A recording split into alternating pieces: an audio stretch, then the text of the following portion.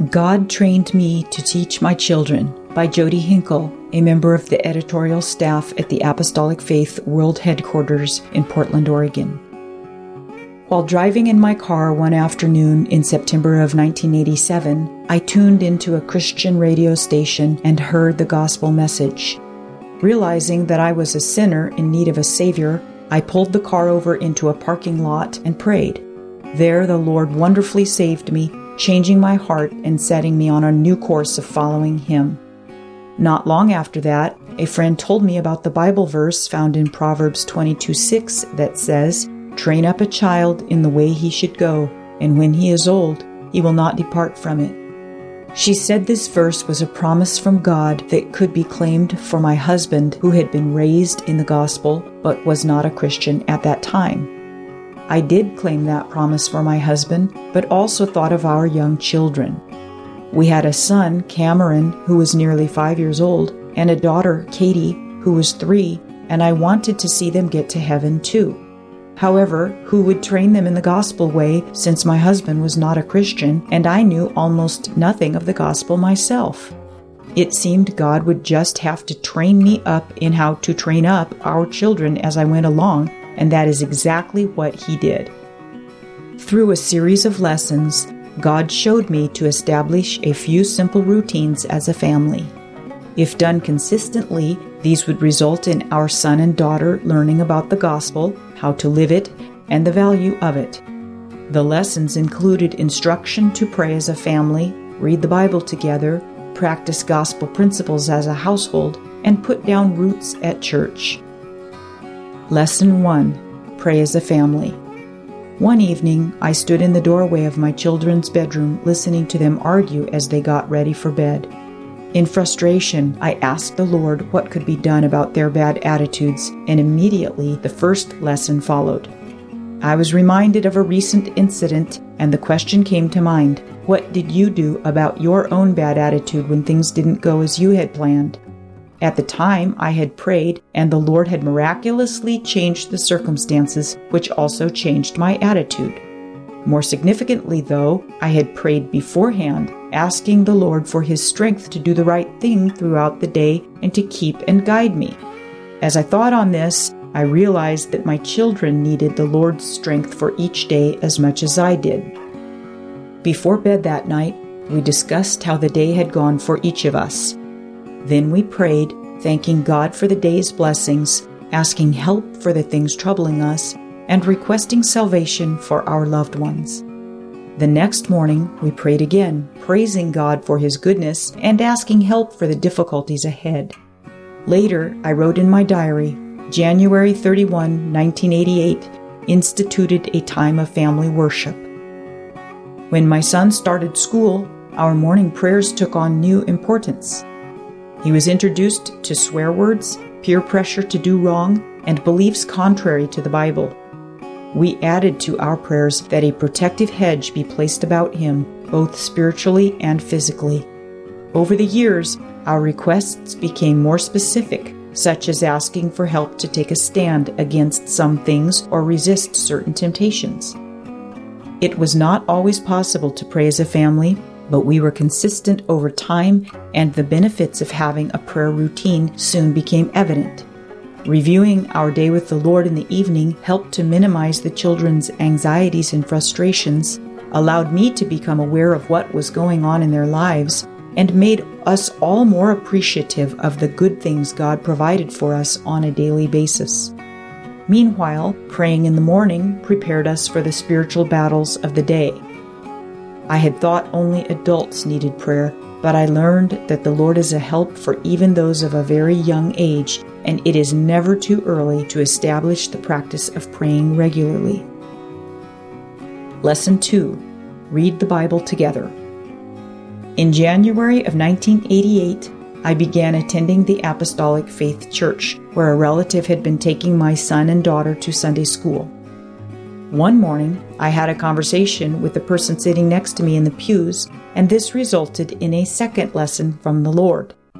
I commented, "My children keep asking if I know my verse, and I do not know why." The person next to me replied, "Well, don't you ask them if they know their Sunday school memory verse?" I did not know they had one, but after investigating, I learned the church provided Bible study materials even for ages 5 and under. I had excluded Cameron and Katie from reading the Bible with me, thinking they would not understand it and could not benefit from reading it. Now I saw that with a study plan designed for their ages, they too could learn from God's Word. We began a Bible study routine patterned after the Sunday school curriculum, and I wrote in my diary, February 18, the children and I now read a Bible story at breakfast. That morning, we also practiced their memory verse, which over time went from being a short verse once a month to a long verse every week. We did evening scripture readings as well, accompanied by activities to keep them interested. At first, these were as simple as rocking dolls in baskets while learning about baby Moses or brandishing slingshots during the account of David and Goliath. Eventually, we used a Bible activity jar filled with task cards.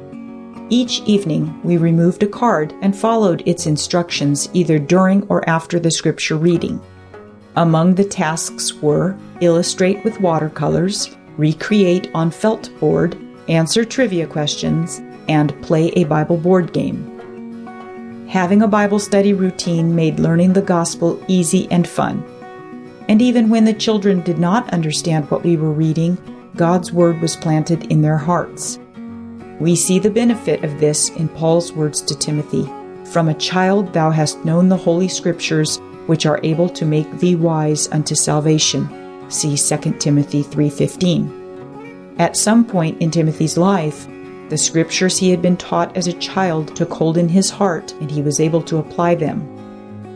The same was true in our family. Katie once testified that as a child she learned her memory verses only to please her teachers. Then one day, as a young person, she encountered a situation where she needed help, and one of those verses came to her mind. Right then, she made the connection that the Bible promises she had learned as a child were real and available to her. My children were too young to comprehend the Bible when we began reading it together, but not too young to begin storing up promises for later use. Lesson 3. Practice gospel principles as a household. One day, after praying together, I asked Cameron and Katie, "Do you talk to God when Mama is not praying with you?" When they both answered no, I realized they needed to experience the gospel for themselves, not just through me.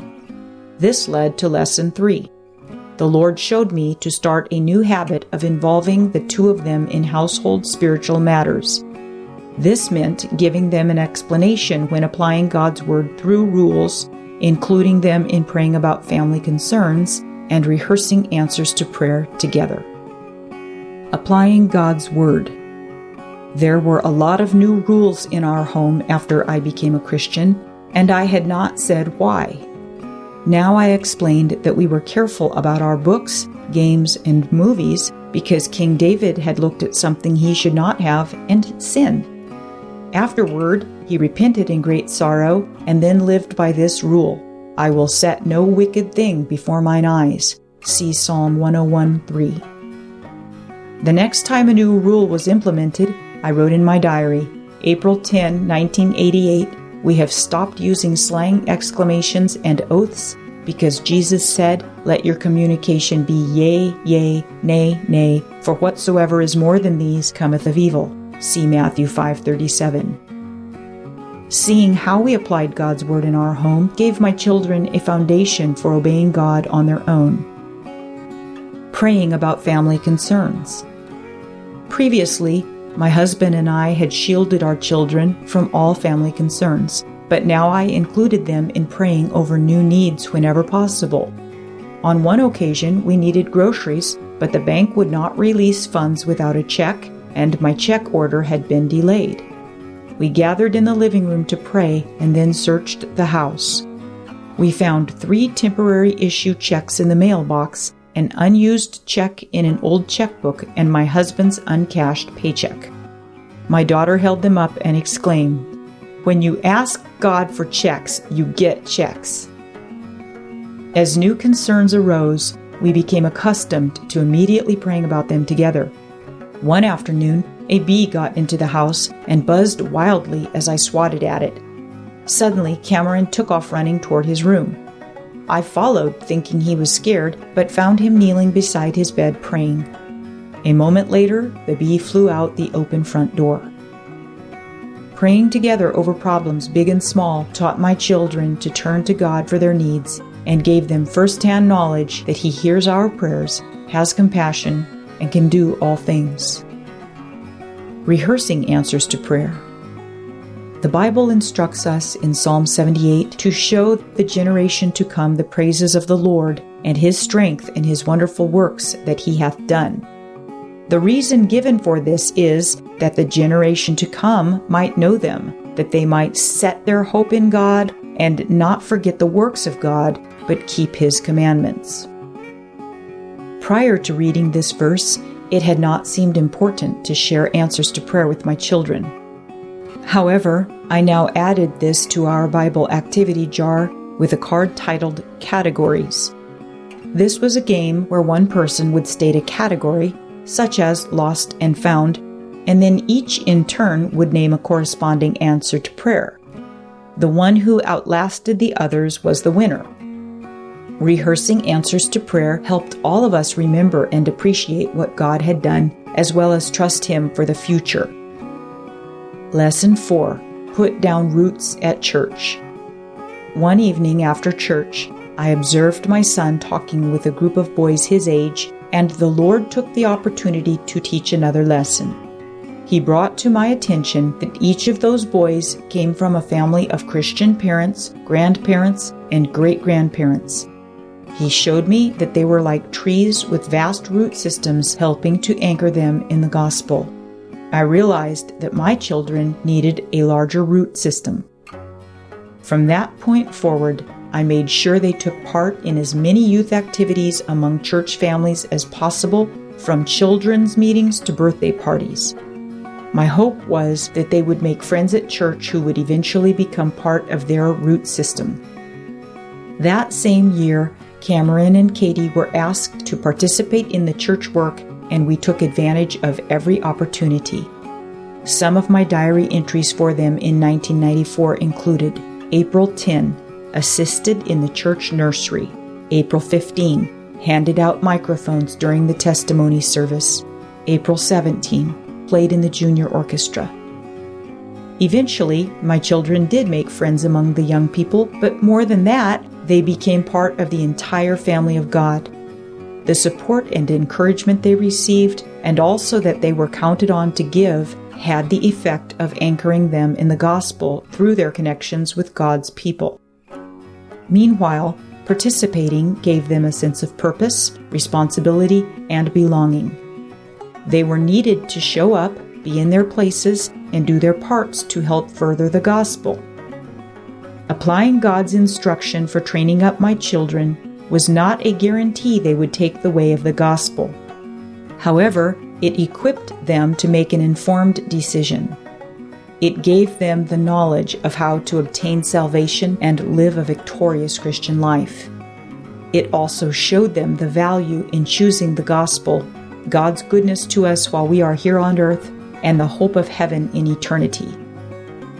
Both of my children have chosen to serve God, and when my youngest graduated from college, I went to the altar full of gratitude. I prayed, Lord, thank you for training up my children in the gospel. And then after thinking on this, I had to add, and thank you for training up me as well.